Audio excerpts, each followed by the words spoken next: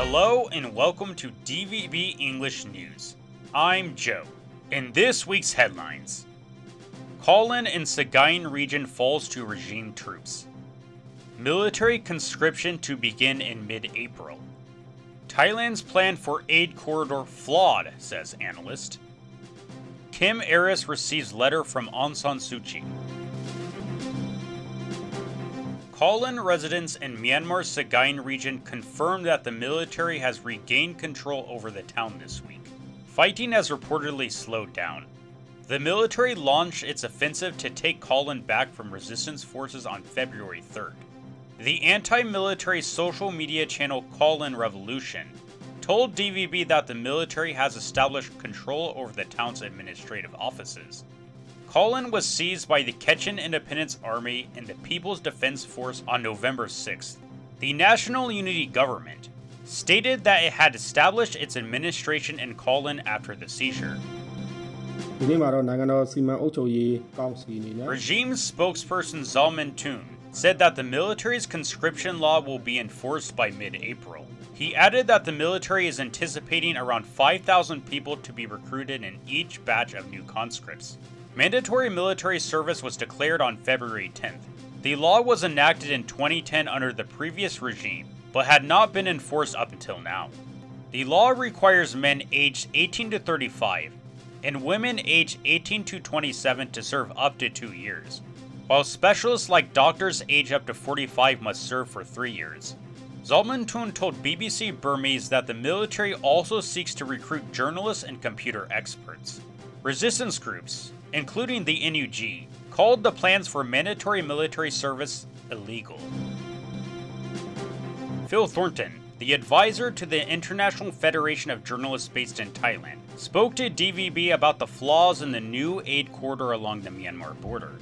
It will be established next month near Mae Sot, Thailand, where Thornton has lived and reported for 22 years.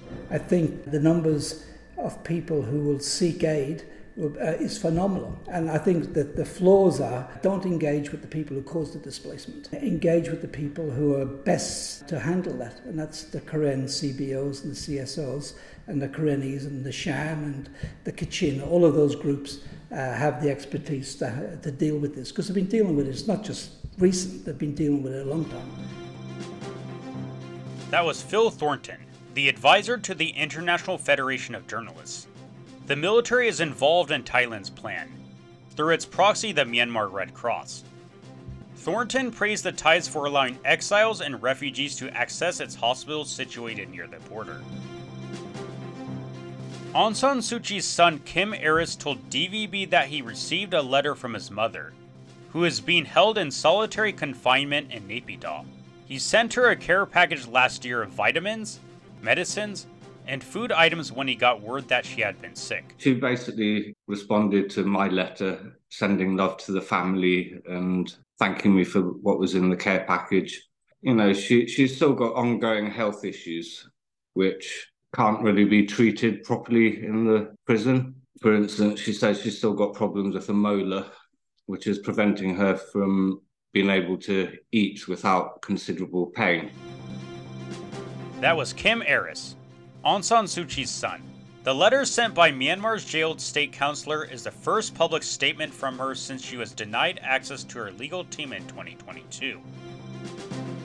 And that's all for this week's headlines. I'm Joe.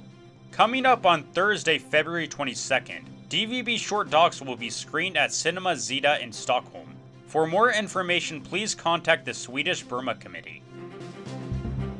Stay tuned to DVB English News on Facebook, YouTube, X, Instagram, Threads, and TikTok.